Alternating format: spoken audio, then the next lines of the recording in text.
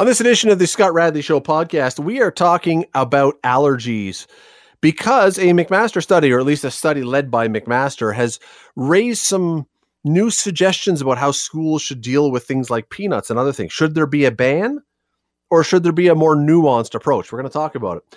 And we're going to talk about why it is that athletes that are at higher levels of training and more primed than ever before seem to be getting injured so often. Shouldn't we be getting fewer injuries? What about the strengthening the body and all the rest of the stuff? Oh, and we'll talk about the best, and when I say best, I mean most ridiculous, baby names so far that have been given out in 2021. Stick around. Today on the Scott Radley Show on 900 CHML. If you have had a kid in school over the past 20 years or so, give or take, you've absolutely at one time or another received a note home, or notes, plural, home, saying, please don't send peanuts or peanut butter or anything to school with your child. Don't give them a peanut butter sandwich for lunch. We have kids with allergies. Don't do it. You may have even had notes about other foods that are commonly allergenic at your school saying, please do not. We had a situation, you may recall, in the city of Hamilton, I'm guessing 3-4 years ago now, can't remember exactly, where a father was asking the city to ban peanuts and all peanut products at Tim Hortons Field. So everybody would fall under this. Well, unquestionably, there are people with terrible, terrible allergies who, if they were to come in contact with these foods, would have a horrible reaction. There's no question about that. That's not up for discussion. We all know that's the case. But is a ban the best solution?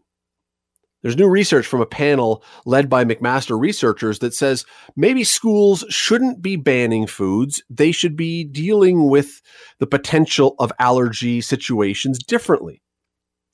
Dr. Susan Waserman is the head of clinical immunology and allergy, the allergy division at McMaster. She joins us now. Dr. Waserman, thanks for the time today. Appreciate it. Oh, hi. We've all seen these notes over the years. We've all, as I say, probably got one at home with our kids. When did this start? When did schools begin making these decisions to say, just don't even bring these foods to school anymore? You know what, it's hard to know when the whole practice started, but clearly since I've been in practice, and that's by now a long time, you've mentioned 20 years. I mean, clearly it's been around for at least that amount of time. Well, yeah, because I remember when I was in school, and I'm not that young anymore. I mean, when I was in school, everybody brought peanut butter sandwiches. So it's within the last I said 20 years, maybe 25, but it hasn't been forever. Let's put it that way. Yeah. No, it definitely, look, it's a practice that's come up easily in the past 20, 25 years that I remember as well. And, I guess that it arose for reasons that peanut allergy is becoming more prevalent and people are more aware, and they saw the school as a place where children eat, and hence these practices got established. Just before we get to the practices, let me ask you, because you just touched on something that I think everybody is confused by. There does seem to be an awful lot more kids, especially these days, who have these allergies than I remember in the past. Is that the case? And if it is, why? That's the million-dollar question. I mean, we've been noting these trends now for easily about 30, 40 years, and probably the most popular explanation for why people are becoming more allergic is something called the hygiene hypothesis. We're living a lot more cleanly. We vaccinate, we take antibiotics, we have better hygiene. And all of that has led to a somewhat lazy immune system. So we're no longer busy fighting infection, we're becoming allergic. And there are many other explanations as well that have, some degree of support, but we don't know for sure. Is it vitamin D? Is it the nature of the bacteria that we're exposed to? Is it viral infection? Is it the diet? Since we've been avoiding things like peanuts for so many years, did we encourage the problem that way? So not an easy answer, quite complex, but those are some of the more popular explanations. We don't have time today to ask whether or not then that means we should all let our kids wallow in their own filth and live outside and not wash their hands and all that stuff. I don't think that's quite the answer. No, we're not suggesting that that's sort of the approach to take at this stage. Okay, so back to this situation, though. Yeah. So we've had for years now, whatever it is, we've had these schools saying, don't bring it. We're going to have a ban. That's the easiest way to do this. Has that been successful? Our guideline looked at the literature. It didn't go into the individual schools and see what people are doing, yet we know that this is the practice. So a group of us got together and went through all the scientific publications on the subject, and the information has been extremely inconsistent. There is no good, consistent evidence that banning a food is associated with a safer environment and less reactions. So this is what we found when we went through the scientific evidence. Now, to be fair, the evidence is not high quality, and these recommendations are not strong recommendations. They're recommendations that are called conditional because they're based on relatively weak evidence.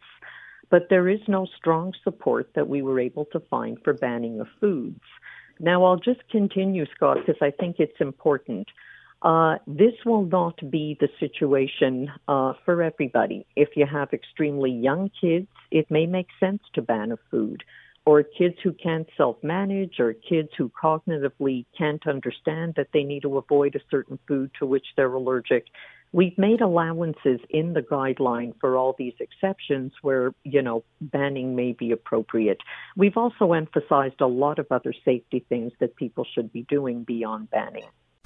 You're listening to the Scott Radley Show podcast on 900 CHML. Doctor, when we go back, and again, we don't know exactly when this started, but is it your best guess that the reason schools decided to do these blanket bans on things like peanut butter or other things is because it's the simplest response and therefore it's the easiest one to implement, and therefore let's just ban as opposed to having any nuance? You know what, look, it may have been at least one of the reasons, and I don't even know how easy it is, but it does make intuitive sense, at least initially, let's just ban it. But, can you really ban? At the end of the day, I don't know who's overseeing a lot of this banning. It's very hard to implement.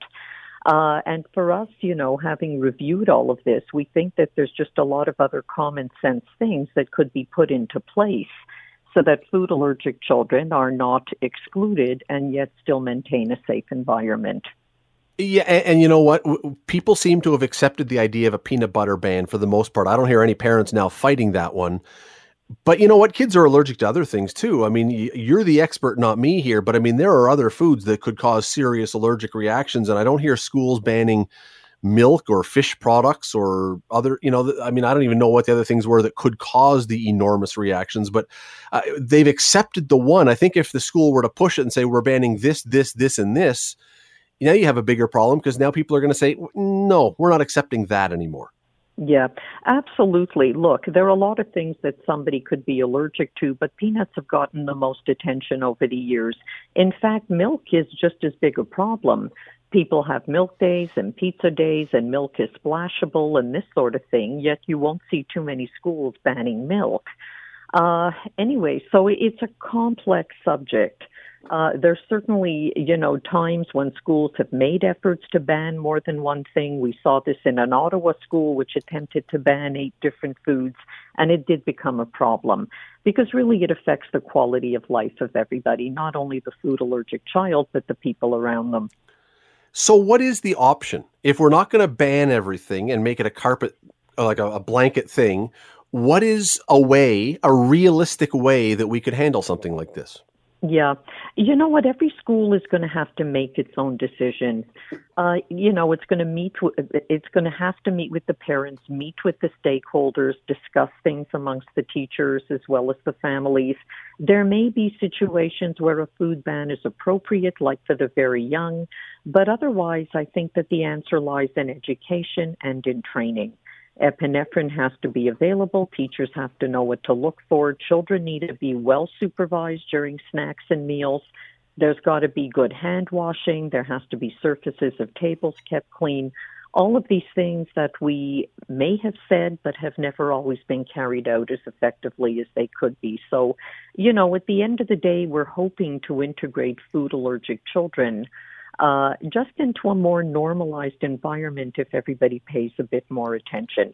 And this is going to be the subject of study. Just as this guideline resulted from study, how we go forward with this is going to have to be studied for its outcomes as well. I think an awful lot of people are listening saying you're making an awful lot of common sense here, but wouldn't something like this just terrify school administrators and principals and whatever else? Because banning is easy. Putting the responsibility on a teacher to step in potentially and take action and maybe have to administer an epinephrine pen or whatever else, that could be frightening. You could lead to a lawsuit there if something's not done right. We don't want to do that. That's too hard, too risky. Look, there's no question that there's going to be anxiety, and that's why every school is going to have to institute it the way it sees best. And, teachers are educated in anaphylaxis. They're not experts, but clearly they've been taught about what sort of symptoms to look for. Same as for any other medical illness that a child enters within that school. So it does take a bit of judgment. There's no question that it's a bit anxiety-provoking. But this is the situation that we find ourselves in, where total avoidance of the problem may not be an answer. Are schools right now supposed to have EpiPens? Is that supposed to be a standardized thing in our schools? No, and that was one of the things that we've recommended, namely stock epinephrine. We saw this as very cost-effective and a good recommendation for schools to stock a supply of epinephrine, rather than every child bringing in 1 or 2 EpiPens, storing them in the office. In general, a very large supply being available, which luckily most children don't often have to use. So we saw stock epinephrine as a cost-effective, good way of covering the problem, especially if families can't afford to have multiple epinephrine autoinjectors. One last thing, and it's related but not directly, but I think it is tied in. When I was a kid, I got allergy shots. I can't even remember what all they were for, what I was all allergic to. Nonetheless, nothing very serious. I wasn't going to die from any of them. But are we any closer now to allergy shots for kids who have these very, very serious allergies, so that we could move away from these concerns? Are we any closer to a fix, or is this still something we're searching for? We're still searching for a cure, but I'd say that we are closer to finding something that really works along the same principle as a shot. There's now something called oral immunotherapy, where kids who are allergic under the supervision of an allergist are fed tiny amounts of the food in question, and they're built up to a certain maintenance amount until they start to tolerate it. It's not a cure, but it allows that child to tolerate small amounts so that if they bump into the food accidentally, they may not have an allergic reaction. So that's where we are now in terms of a new therapy for treating food allergy. Fascinating topic, fascinating study. People can read more about this. Go to thespec.com. McMaster-led study recommends against food bans in schools is the headline. Dr. Susan Waserman, really appreciate your time today. Thank you for doing this. It's a pleasure. Thanks. You're listening to the Scott Radley Show podcast on 900 CHML. George Springer, who the Blue Jays signed to a $150 million contract this offseason, not all for 1 year, for 5 years, nonetheless. Still a lot of money. I'll take it. He's out of the lineup again today because, well, first he had an oblique injury, and then he had a quad injury, and then he had what was described as fatigue, and then his leg seems to have seized up again. We don't really know. But he is not alone being out of the lineup, just among the Blue Jays. And I'm not talking about guys who have elbow injuries or things which are always baseball injuries. I'm talking about other injuries. Alejandro Kirk has what's being described just as a sore hip. Hyun-Jin Ryu has, well, he pulled his glute. He had a butt pull is what he had. Julian Mayweather has an oblique problem. There are others. And if you go down Major League Baseball's injured list right now, it is a mile long, and we are only a month into the season. And it's not just Major League Baseball. We hear all the time now stories of athletes getting hurt, elite athletes, primed athletes, top-notch athletes, incredibly fit, toned people who this is what they do for a living. And, I was thinking about this the other day, and I think a lot of other people have been too. Shouldn't all the modern training techniques that we now have, that they use, modern training, modern nutrition, modern medicine, modern everything, all the things we've learned from sports science, shouldn't this all be reducing injuries? Shouldn't we be having way fewer injuries than we do now? Steve Lidstone is the Associate Director of Sports Performance at Brock University. He manages the Sports Medicine and Sports Performance Department. He's been the former head strength and conditioning coach at York University, at McMaster University. He has worked with Hockey Canada, Wrestling Canada, Canada's basketball, bobsleigh, trampoline, water ski teams, others as well. He is a man who absolutely knows his way around this stuff. He joins us now. Steve, I appreciate your time tonight. Thanks for doing this. No problem. Thanks for having me. When you look at, and we'll start with baseball, though, as I say, it's just a jumping off point today because that's sort of where you really notice this. When you look at the sheer volume of players that are hurt, does it ever surprise you? We've been looking at this for years. For us, I guess the biggest issue is in pro sport, as you mentioned, we have millions of dollars of contract riding on majority of these players being able to perform for the organization each and every night. And I think, when you look at it, a few stats that I looked up that I was interested in 2018, USC posted a stat where over the past 15 years, Major League Baseball players on the DL have cost $7 billion in wages to lost playing time. And 25% of the pitchers have undergone Tommy John surgery. So, what's interesting is they are professional athletes. They are what you would call the cream of the crop that has risen and should be playing at a very high level, performing at a high level. And you're right, we are surrounding them with as many things as possible to provide them with the opportunity for success.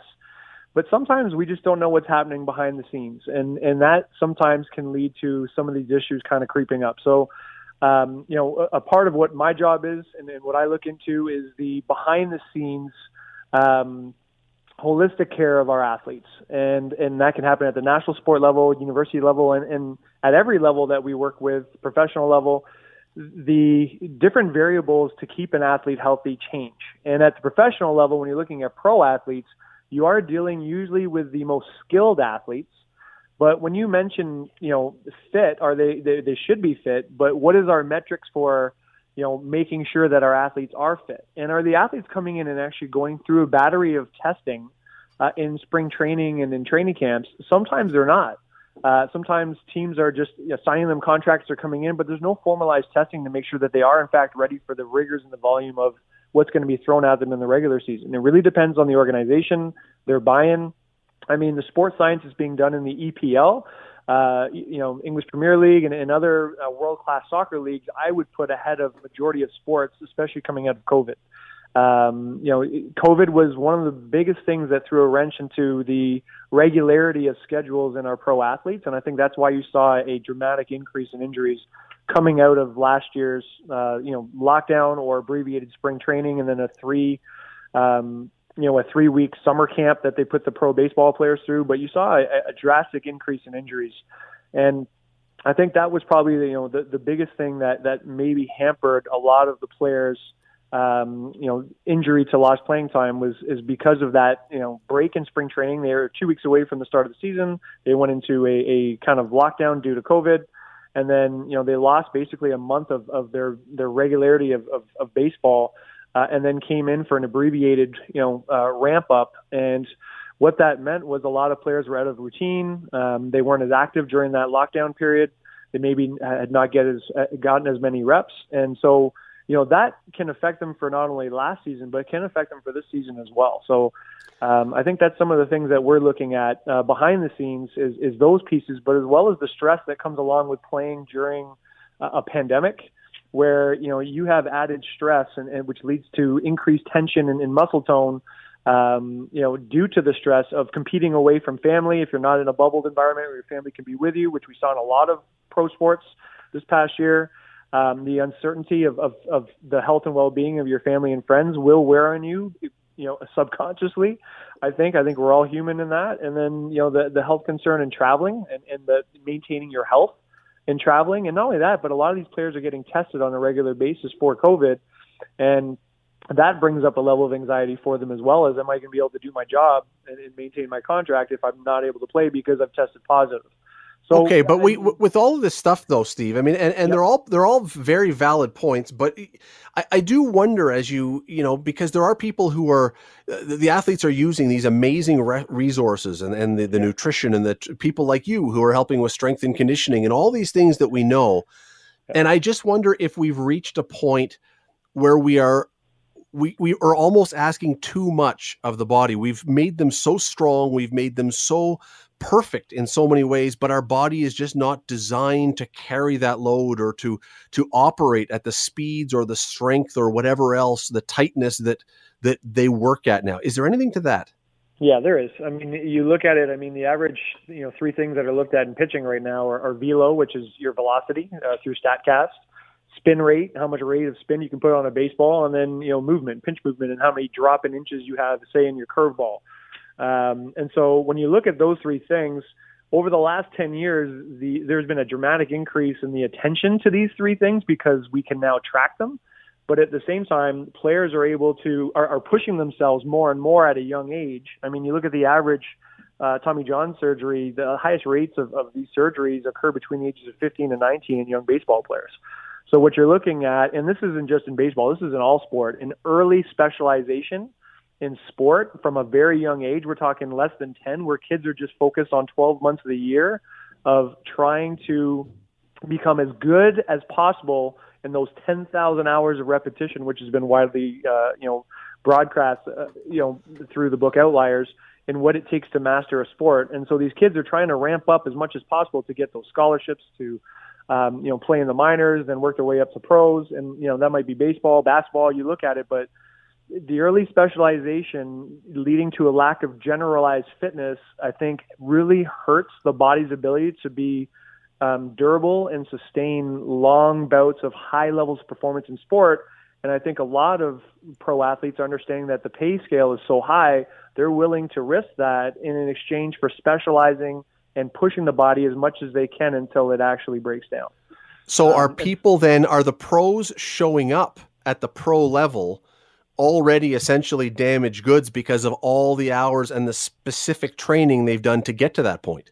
Yeah, I mean, I brought up, obviously COVID was one thing that threw a wrench in the plans, but I think if you look at the long-term development of these athletes, the goal to pitch 100 pitches, for example, like the stats of knowing what's required for the sport, the types of spin rate, the average velo of velocity that has been put on pitchers to reach average velocities that are much higher now than they were a decade ago, I think puts excessive wear and tear and stress on, obviously the elbow, shoulder, hip, trunk, in pitchers primarily, but not only that, but in baseball, in hitters, and watching the hitters and the velocity of the ball on the way out of the park that can now be tracked.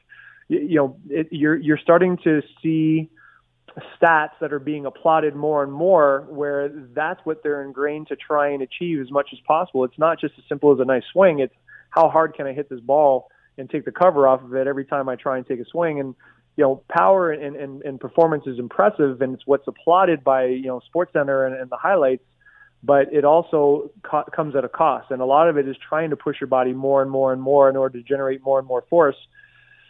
But there's only so much, and that's something that we do at the national team level. We are constantly studying the athletes, and we have power, speed, strength, fitness profiles on each, and you're constantly trying to walk that fine line of what is strong enough, what is powerful enough, and at the same time, as you mentioned, support them with resources such as sports nutrition, sports psychology, sleep guides or professionals in that just focus on sleep.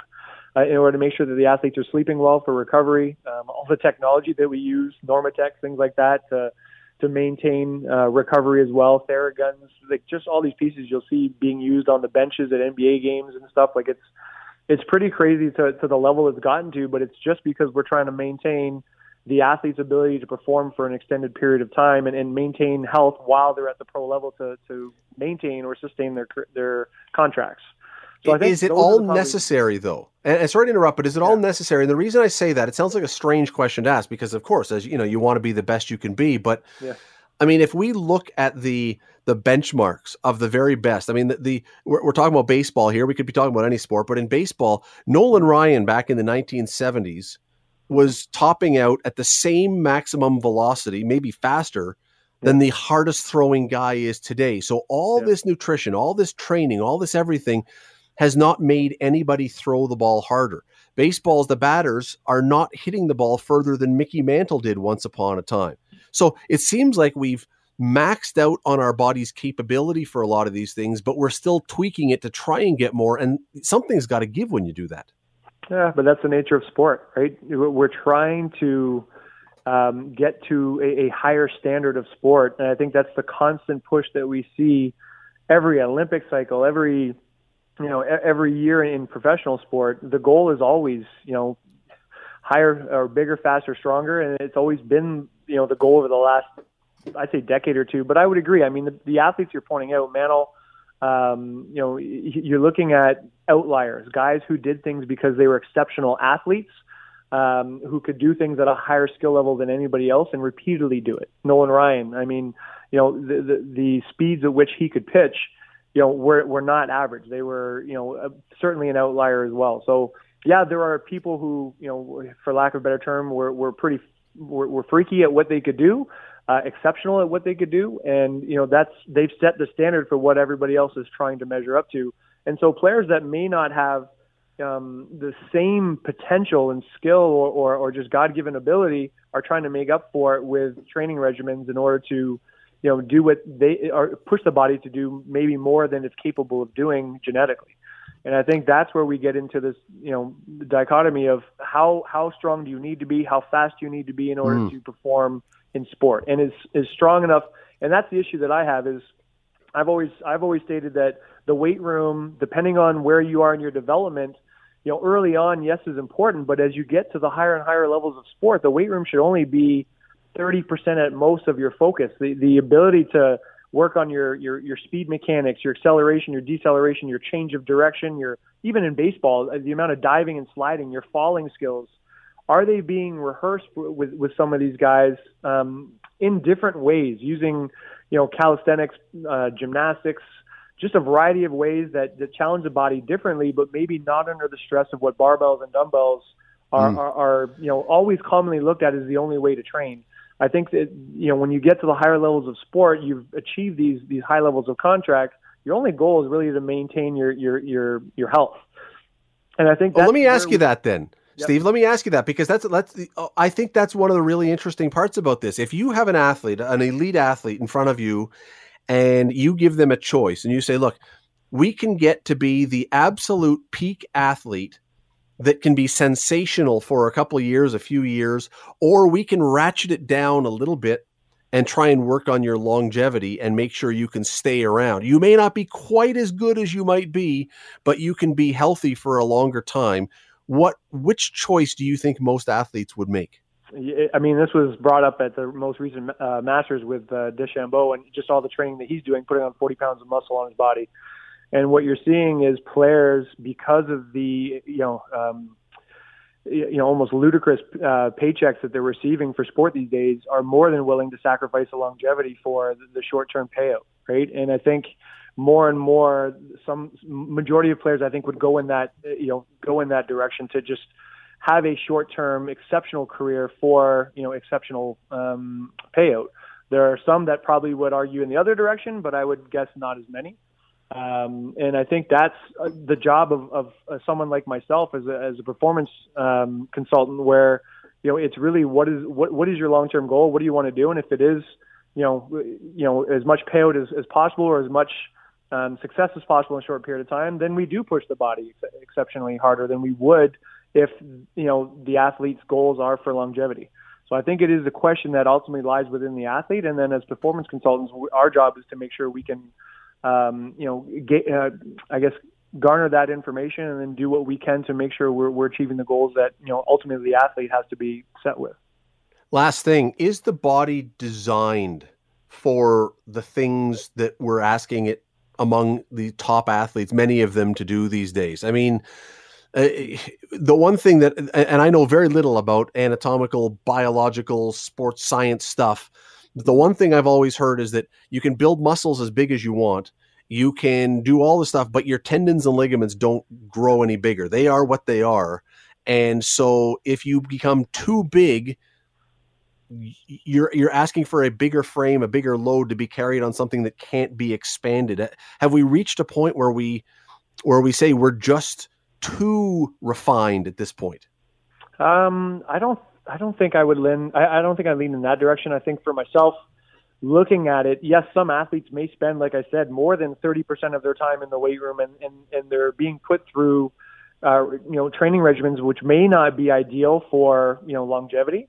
And that may be a problem at this point in their career, depending on where they're at. But I would argue that, our bodies are able to withstand quite a bit. But you are right, ligaments and tendons and, musculotendinous junction injuries, MTJ injuries, are the underlying factors that we're seeing in baseball, especially in elbow and shoulder and throwing, because the body isn't meant to throw, 100 miles an hour, 100 pitches.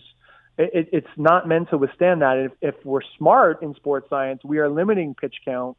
We are limiting the velocity that's required in certain pitches, depending on, who's in the stable and who's able to throw for you. But I think we need to do a better job of managing the athletes, managing expectations, and understanding that, yes, we demand a lot of the athletes, but can we maintain their longevity a little bit more by, just providing more guidance to them and what is probably best course of action. I think it's tough to do when you're in pro sport and you're demanding these higher salaries, but I think for the most part, our bodies can withstand quite a bit. But you're right, ligaments and tendons they're the underlying factor. If we build up too much muscle tone, too much, force development within our muscular tissue, the ligaments and tendons are going to have to put up with, the deceleration, acceleration factors that go along with them. So I think that's probably a big thing that, you're right, we are pushing the boundary, but I still think the body can withstand more than we think. It's just making sure we support it with, the fundamentals of flexibility, nutrition, sleep, things like that, in order to make sure that the athletes are able to perform at a high level and reduce the risk of injury more than anything. And not only that, but the race cars. And you've got to take them to the shop and work on soft tissue work, treatments with chiropractors, osteos. They need to, what I usually find with pro athletes is you always ask them what they do for training, but then when we ask them what they do for recovery, they almost sometimes look at us going, not as much as I do for training. And really, if you're trying to maintain that paycheck, you need to take a look at it a little bit differently and spend a little more time going to the auto body shop and getting a little more treatment. Steve Lidstone from Brock University and so many other places. Steve, really appreciate the time today. Thanks for doing this. My pleasure. Thanks for having me. It's a fascinating situation, as I say, because so many athletes who are now trained and toned better than any athletes in the history of the world, still getting injured.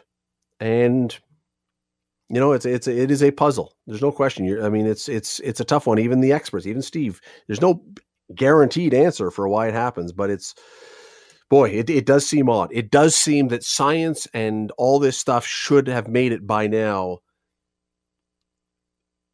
that you could get an indestructible athlete almost, but we are far from that. You're listening to the Scott Radley Show podcast on 900 CHML. Been a weird year, weird 14, 15 months, whatever it is now. So it's probably no surprise to anyone that those who decided or happened to create a life, had a baby in this time, you've been in lockdown, you've been in quarantine, you might be a little stir crazy, you might be a little silly. Some of the names that have been given to children over, this year so far, there's a list that's coming out of some of the names people have come up with for new children, for new babies. And maybe I shouldn't be surprised because every year there are ridiculous names. Every year, but this year seems to have some extra juice in the stupidity department when it comes to naming kids. Here's the thing, and I'm going to bring Ben into the conversation for a minute. Ben, you've got a nice, normal, nothing wrong with Ben, nothing wrong with Benjamin. It's a good name. It's a solid name. It's a name that when you were given that name as a baby, your parents could look at each other and say, unless somebody comes along who's the new Adolf Hitler, whose name is Ben, we're pretty safe as far as knowing that Ben, our son, is going to be able to wear this name for his life and nobody's going to look at him funny. There's nothing controversial about the name Ben. No, and there are some names that, due to no fault of someone's own and no way to predict it, that the name kind of goes haywire. And again, if you had, back in the 80s, if you had named your child OJ, you may have wanted to reconsider after what happened in the 90s, or if, pick your situation of someone who did something that was, became notorious, but you can't predict that. You give your child a good, solid, interesting name, and hopefully spell it normally too. Well, just hang in with that one. No. But the flip side is you're sitting there, whether it's the mother swimming in a gurgling cesspool of pregnancy hormones, or the father who is equally freaked out by the idea of becoming a father and his brain is not functioning at full capacity. One way or another, somewhere along the way, some of these people decided, a name? Yeah, let's do something here that is going to ensure our child is a mess. Let's start with some of 2021's outstanding name offerings that have come up. For example, in this one, you knew this. Now, we've talked about this before. Last year, there were some kids that were named Covidia or COVID. We know that was out there. But how about Pandemica? Wow. That's a new one for 2021. You've named your child Pandemica. That feels excessively medical. It seems excessively, there is a point at which we're going to be past this, right? It's, to me, naming your child Pandemica is like buying Mickey Mouse ears at Disney World. It's fine at the moment, but no one wears Mickey Mouse ears once they get home. In the park, it's great. At home, not so much. Pandemica in 2021, you go, ha, ha, ha, your child is Pandemica. Wait till 2030. When they're now in school and the teacher says a pandemic and everyone's like, seriously? Like, what were your parents smoking? Next one, don't understand this one at all. Don't know where this comes from. It's got nothing to do, I don't think, with anything. But what right-thinking parent names their child Salad? No right-thinking parent. No right-thinking parent goes, Salad. Salad. Yeah, salad. And just like the word, right? There's nothing extra to this. It's just what's unclear, because all they've given us here when they've come up with this list, we don't know if there was a middle name or something, but Salad, if anything, should be the middle name. Like if you want to call your kid Caesar, or I don't know what other kind. House. Yeah, what's the one with apple pieces? The I don't know, Mediterranean. Well, I'll think of it in a minute. But yeah, so Salad could be a middle name if you really wanted to create problems and cause your kid problems. But Waldorf Salad, there you go. Waldorf is actually a name, but then you put it with Salad and now it's stupid. Crispy. What was the birth process like for you, mother? If the kid comes out and the name you think is appropriate is Crispy, was the kid in a chrysalid as he or she was sliding out of you? Was there a hardened shell around him or her? Maybe they were born in Arizona or something where it's just so hot? I guess. And again, if the middle name is Crunch, well, Milk. Come on. You call your kid Milk. This is a child, not a cat. I've ran into cats named Caramel and Blueberry. I even met one named Meatball. Milk is something I could see a cat being named. Don't name your child it, though. Okay, help me with this next one. I don't know what this even means. Maybe I'm just missing a pop culture reference somewhere along the way. Maybe it's Game of Thrones or something. Brogan. I have no idea what that would be. I don't Brogan? know. Maybe it's some. No. You've heard of people refer to something as like, hey, you're one of my bros. Maybe they're trying to think it's like Logan, but they're a bro? That's as good an explanation as any, because I'm not, and again, maybe I'm missing something. And I thought, maybe it's backwards. Maybe it's one of those ones where they get really creative and they think, we'll name it backwards. Well, that would be Nagorb, which is even worse. Now you sound like you're living on some planet Urbomp, if you were to ever find yourself galaxy. Creating a character for Dungeons and Dragons, Urgorp sounds pretty great. It kind of does. Motel. See, now this is just naming the kid after where he was conceived. If you're calling your kid, like, why not just, backseat Hotel of a 1982? 6. Yeah, what kind of like Nashville Holiday Inn? Call your kid that.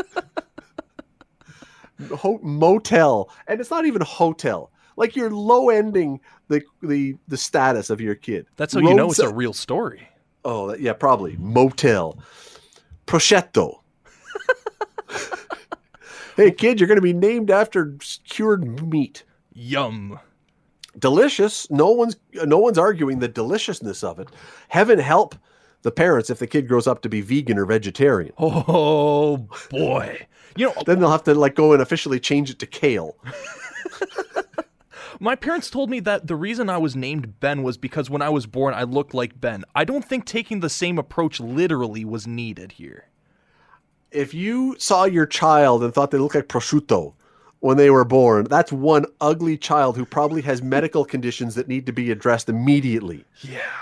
Immediately. The child was born with no skin. Ew. That's what it would look like.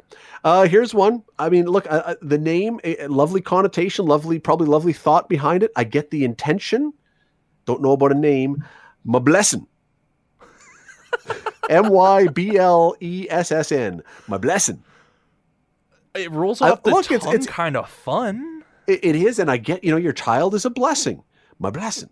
But it's just, I don't know. All right, this one, the opposite. Okay, if Myblessn was you're thinking, well, I'm not sure I want to go that route. How about monster? Wow, okay. That's not pulling any punches if this is going to grow up to be one crazy child who doesn't follow any rules whatsoever and grows horns. That's... okay, here's what... This is now, you talked about spelling, all right? This one, again... understanding what they're trying to do here, but my liege. So you're naming your child my liege, as in how you would refer to a king.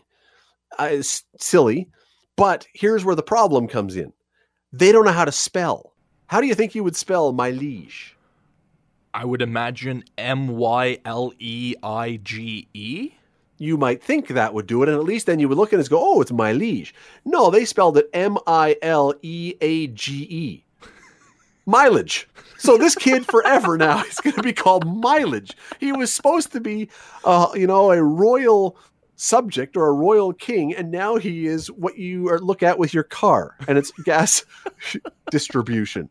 Mileage. All right, so if monster was an insult to your kid and prosciutto is weird, what exactly are you saying about your child? These are all names, by the way, that are legitimate names that have been given to kids in 2021. What are you saying about your child if you name him Mudpiles? I could see this again. Maybe that's what happened as soon as he came out. It was, Mudpiles. We're going to name him the first thing that we see, the first act he does. If he cries, we're going to call him Whimper. If he laughs, or if he smiles, we're going to call him Smiley. But he did poop, so we're going to call him Mudpiles. I could see a nurse with the clipboard there and be like, okay, Mudpiles. Last name, please? Mudpiles. Which is still worse. The next one's not great, but it's still better than Mudpiles. Linoleum. Like the tiles? I guess. Wow. Linoleum. Maybe they were a big NoFX fan? I mean, when was linoleum last popular? 1971? It's not even like it's something that you look at and you go, linoleum is really, it's a thing now. It's really in. Stylish. Linoleum. Okay, this is just mean. I'm sorry, this is just mean. Entirely mean. I can't believe that Mudpiles is pretty mean. But Fallopia. You call your daughter Fallopia. I assume it's a daughter. Doesn't say. That's even more mean if you call your son Fallopia. We are going to sound educated, and we are going to sound scientific. She is going to become a genius because the name says so. Those are beautiful children. What are their names? This is my daughter Fallopia and my son Urethra. I mean, it's just incredibly ridiculous. Fallopia. Okay. Okay, Fallopia probably right now is the worst one, just because of what you have to put up with. Although, once again, don't know what the parents are thinking. This is one of those hyphenated ones that sounds like it's a trailer park name. And maybe it is, maybe it isn't. Jelly-Ann. Jelly Ann. Jelli-Ann. Jelly Ann. That sounds like a stripper name or something you're trying to do. Not what? It's a very good point. It's a very good point. They have destined this child to a lifetime, a career in the adult arts. If you've called your kid Jelly, she's either, and again, I'm assuming it's a girl, she's either got to be enormous or working with fruit preserves or a stripper. You're right. It's one or the other. What a wide spread of options you have as employment prospects. Maybe you could cover a number of those. Maybe her act could be doing preserves on stage while disrobed. I guess. And ladies and gentlemen, Jelly! Really? I was coming here to see something and there's a woman up on stage just making fruit preserves. Okay. Again, kind of thinking this might be trailer park, but I don't know. Truck. Your son is just Truck. I can respect this one. You get some names that are really too flamboyant. You need a good man's name. What's your child's name? He's 3 months old. Truck. All right. This kid was born with a handlebar mustache. Very quickly, and this one I don't even know if we're allowed to say this on the air. It's a body part. It's a legitimate name for a body part. Someone named their daughter Areola. Why? That's a fantastic question. Why would you do that? Does the doctor not have a say in any of this where you can say, what would you like your child's name to be? Areola. Try again. Because don't you think that probably somewhere... This sounds to me like one of those names where the parents heard the word at some point and went, well, that's kind of pretty, but had no idea what it was. And just thought, that's a pretty sounding name. But at that point, as you say, shouldn't the nurse just pull her aside and say to the mother or the father, do you know what that is? I just want to be clear so we're not having a misunderstanding here. A couple more very quickly. We got to go Velveeta. Ooh. Velveeta sounds delicious, but not. Don't name your child it. Maybe a kind of cupcake. Riot. And the one that you talked about spelling, this is that one. This kid has been punished forever now. Her name is Caitlin. It's a lovely name. There is literally nothing wrong with the name Caitlin. It's a beautiful name. But how did the parents spell Caitlin? Capital K, lowercase a, capital V, capital I, Lyn. Did they Roman numerals for the 8 is in the middle of it. K8 Lyn. That is so dumb. You're not creative. You're just dumb. Wow. This poor kid is going to have to tell people for every single day of her life, how do you spell that name? I can see Starbucks normally ruins a regular name. What's your name? John. And that's just going to get mangled in the ways it does. How are you going to get... Maybe this is the exact opposite. They're going to only ever have it spelled correctly. What's your name? Caitlin. Oh, of course. Kaviillyn. Of course. How of course. Else? Exactly. Anyway, if you know of other names that people have named their kids in these weird COVID times, let us know. But there's some of the oddest ones. And if you know someone who's named their daughter Fallopia, please help them out. It's not too late. The Scott Radley Show. Weekday evenings from 6 to 8 on 900 CHML. The Scott Radley Show podcast is available on Apple Podcast, Google Podcast, and wherever you get your podcasts. I'm Scott Radley. Thanks again for listening, and do not forget to subscribe to this podcast. It is free. You will never miss an episode, and also be sure you rate us and review us. Whatever you think of us, we'll take it. Thanks for listening.